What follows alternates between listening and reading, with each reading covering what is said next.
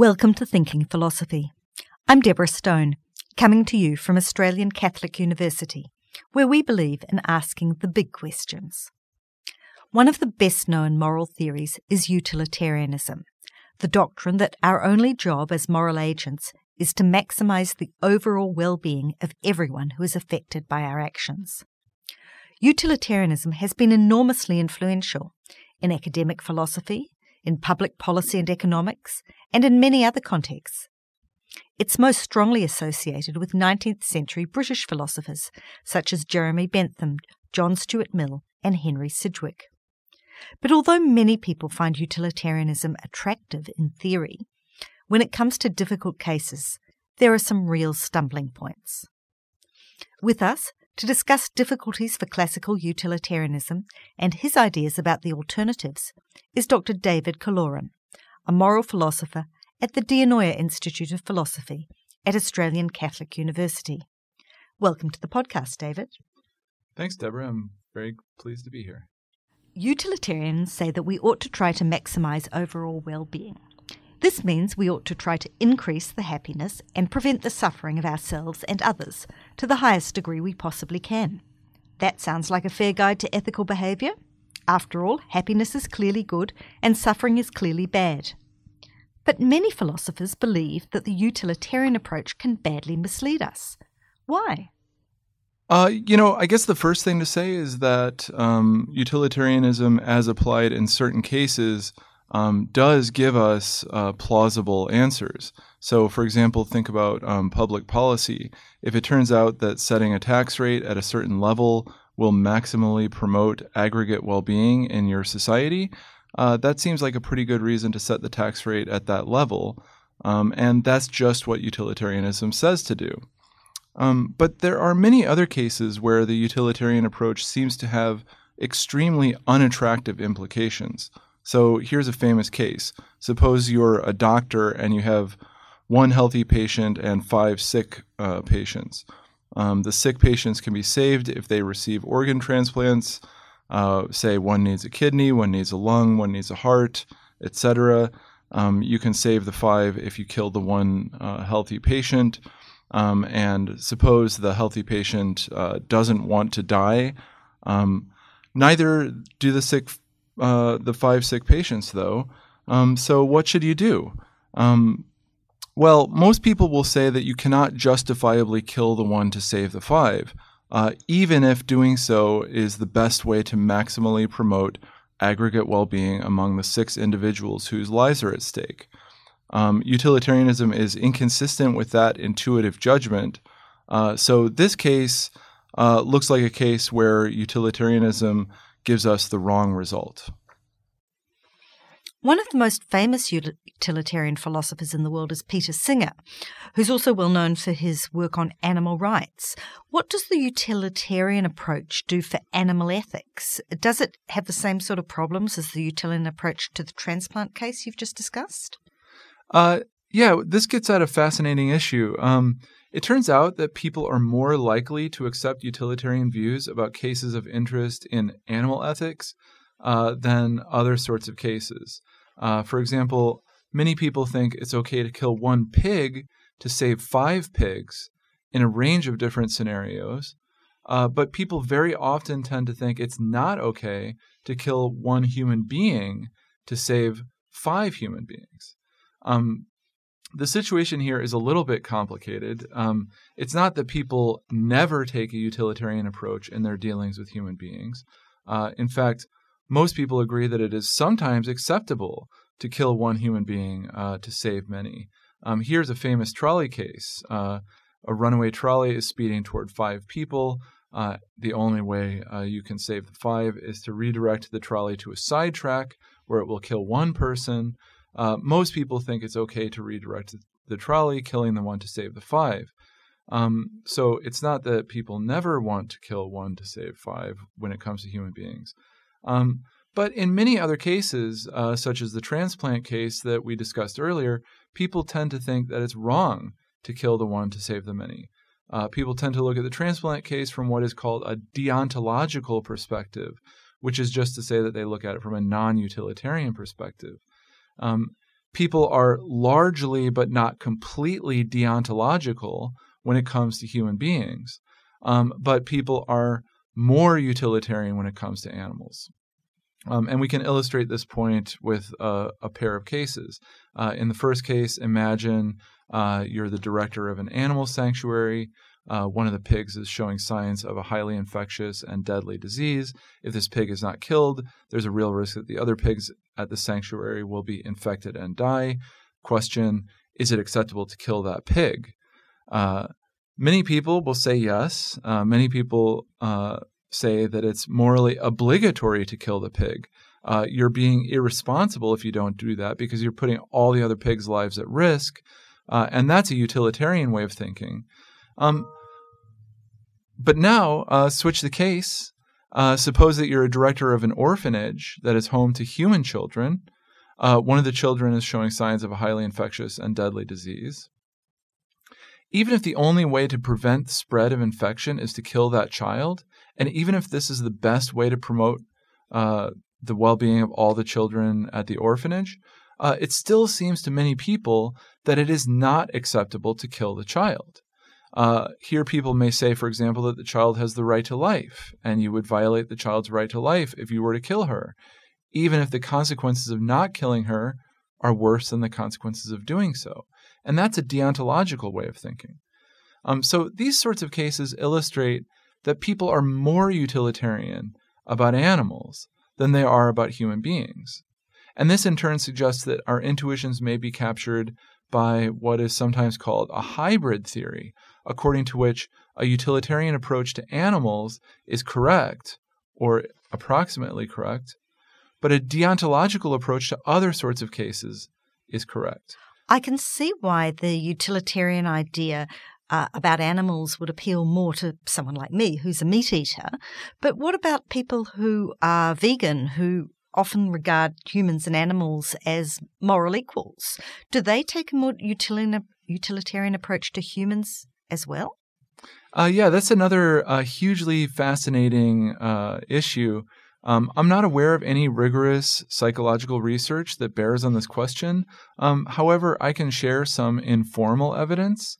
I recently had an opportunity to give a talk at an animal activist event in Melbourne, and at this event, I split the audience into groups and gave them different cases. The cases were similar, except that some of them involved killing a chicken to save many other chickens, whereas others involved killing a human child to save many other children. And each group was given only one case to consider, so they didn't know that the other groups were considering different cases. Only 35% of those who were given the child cases said that it's acceptable to kill one child to save many children. But 85% of those who were given the chicken cases said that it's acceptable to kill one chicken to save many chickens. So it looks like even activists are inclined to see animals differently and from a more utilitarian perspective than they see human beings. Of course, this doesn't mean that activists are no different from the general population. Activists oppose many practices that are seen as acceptable by many people. But this informal experiment still suggests that ordinary people and activists at least sort of share a tendency to see animals from a more utilitarian perspective. So we know that certainly when it comes to humans, our views are not always utilitarian. Are we always utilitarian about animals? Yeah, that's another great question. So it seems that that's not the case. And this seems especially clear when we think about animals with whom we have relationships. Take dogs, for example. If you have a pet dog, you are not likely to be willing to kill your dog to save 5 other dogs. And that's probably not a merely personal preference. It seems to be a kind of moral judgment. And we can see this by thinking about a case where your friend kills her dog to save 5 other dogs. I think a lot of people would say that that person has done something that is not just sort of distasteful, but even immoral. And that suggests a deontological attitude toward some animals, namely toward the animals that we see as pets. Utilitarianism is a consequentialist system. The only thing that matters is the outcome of our actions as compared to the alternatives. In both the chicken sanctuary and the orphanage case, we can see that the outcome is the same in terms of the number of deaths. Nevertheless, we're inclined to see those cases differently. Does the dog case give us a clue as to why? Yeah, I think so. So we have relationships with our pets, and we seem to see them in a deontological way. So maybe that's not a coincidence. Maybe in general, relationships sort of put us into a deontological mode. According to this idea, when relationships between an agent and the individuals affected by the agent's actions are both present and salient, we think of the case in a deontological way. But when such relationships are either not present or not salient, we think of the cases in a utilitarian way. This hypothesis, which I should emphasize is only a hypothesis, might explain why we have a tendency to think of animals from a utilitarian perspective. Perhaps our relationships with animals are different from them or are less salient than our relationships with one another. And perhaps this is why we more often adopt a utilitarian perspective when we think about animals. That's a psychological hypothesis. That is, it's a hypothesis about how people in fact think.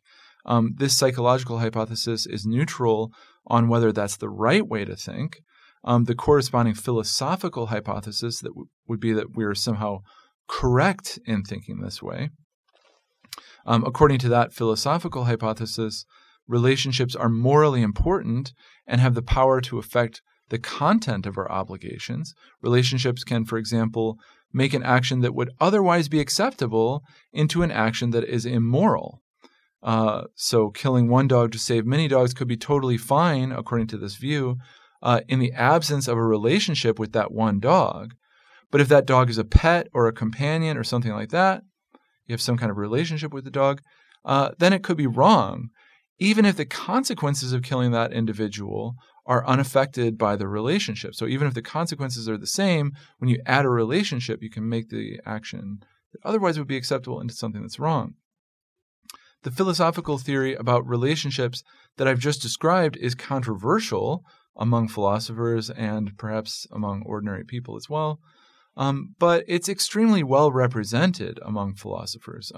W.D. Ross is an example of an extremely important and influential philosopher of the 20th century who held that relationships can matter in these sorts of ways. And there are many philosophers today who are defending this kind of view. Here in Australia, Simon Keller is an example of somebody who has developed a kind of position like this. A name for this theory is relationalism. As a parent, relationalism seems instinctively appealing. It seems to explain why I can justifiably invest so much more effort in my own child than I do in someone else's. Would relationalists hold that I'm behaving ethically when I do that? Yeah, there's room for disagreement within the relationalist camp on this issue. But yeah, I think that one of the most important advantages of the relationalist approach is that it can explain why it is right for parents to do far more for their children than for others. A lot of discussion in philosophy about the moral significance of relationships has focused on what is called partiality, where you give greater weight to the interests of individuals with whom you have relationships than to the interests of strangers. Many relationalists hold that our relationships can justify or even require that we show partiality toward our children, our spouses, other loved ones, our colleagues, our neighbors, our fellow citizens, and others with whom we have relationships. It also bears noting that relationships can conceivably ground other sorts of obligations and permissions beyond partiality. For example, I think that relationships can ground attainment obligations to ensure that someone attains a level of well-being that is good enough. So the question then becomes how far that partiality extends. Can I spend money sending my child to a private school that could save 100 children from dying of starvation in a distant land? Yeah, another great question, and it's another area where relationalists can disagree with one another. Most of us will agree that there are some cases where you have to help strangers rather than your own children. To take an extreme example, if you can prevent 1 million distant children from starving to death, or prevent your own child from experiencing a very brief headache, and you can't do both of those things, it seems that you have to save the starving children rather than prevent the headache. But the case you described is considerably harder, both because the number of children you can save is lower and because the stakes for your child's future in receiving an education are higher. And these matters are very difficult. And it might be that there's just no general formula that we can use to figure out the precise degree of partiality justified by our relationships.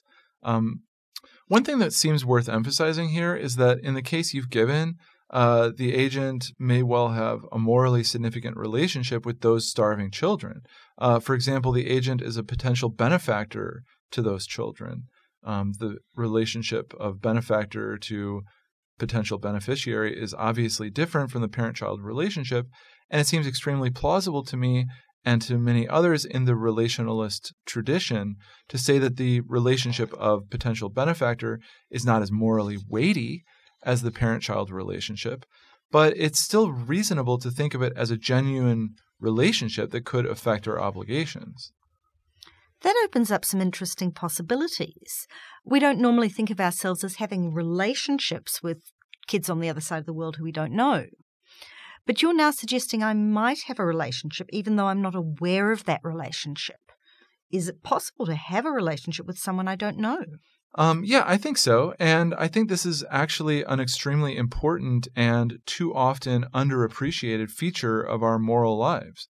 The idea that we can have morally significant relationships with others without even knowing it can be made plausible if we continue thinking about parents. Imagine a man who has a brief fling with a woman and then moves to another country and is never seen again.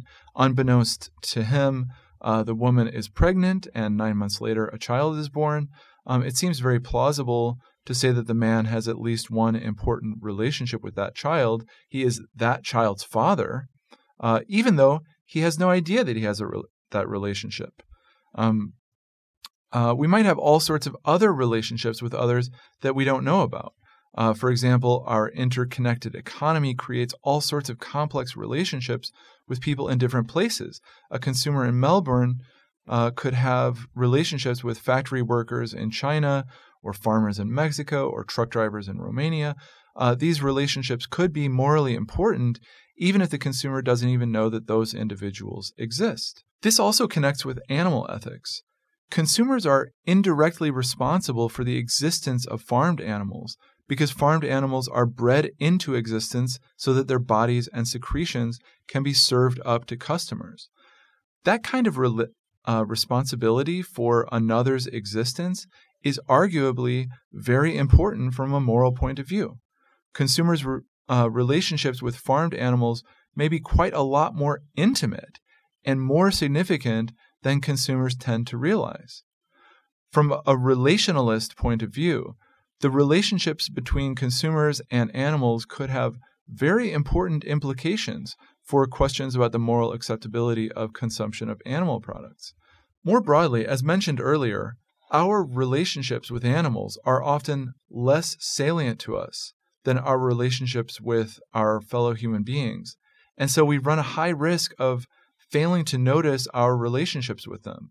And that means that if we are relationalists, then we need to be extra attentive to the possibility that we are overlooking relationship-originating moral obligations to animals, whether those animals are on farms or in the wild or living among us in cities.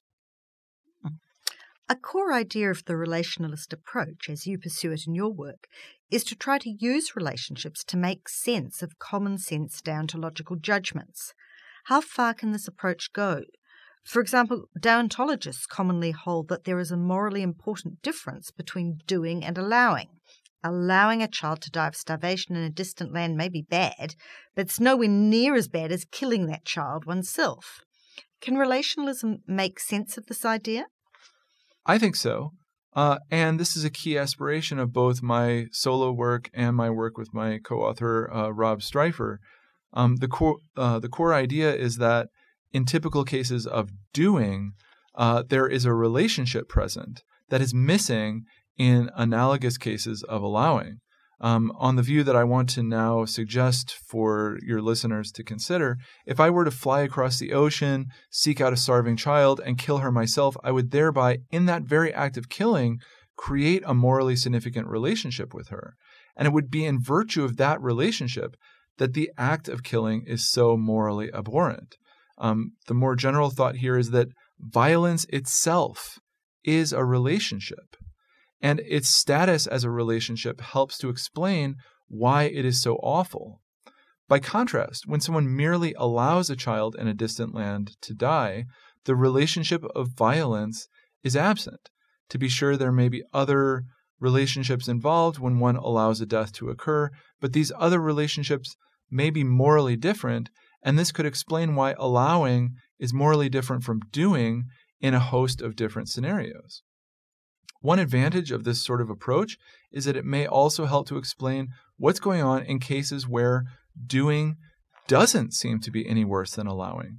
There's a famous case due to philosopher James Rachel's pair of cases that can illustrate this kind of point.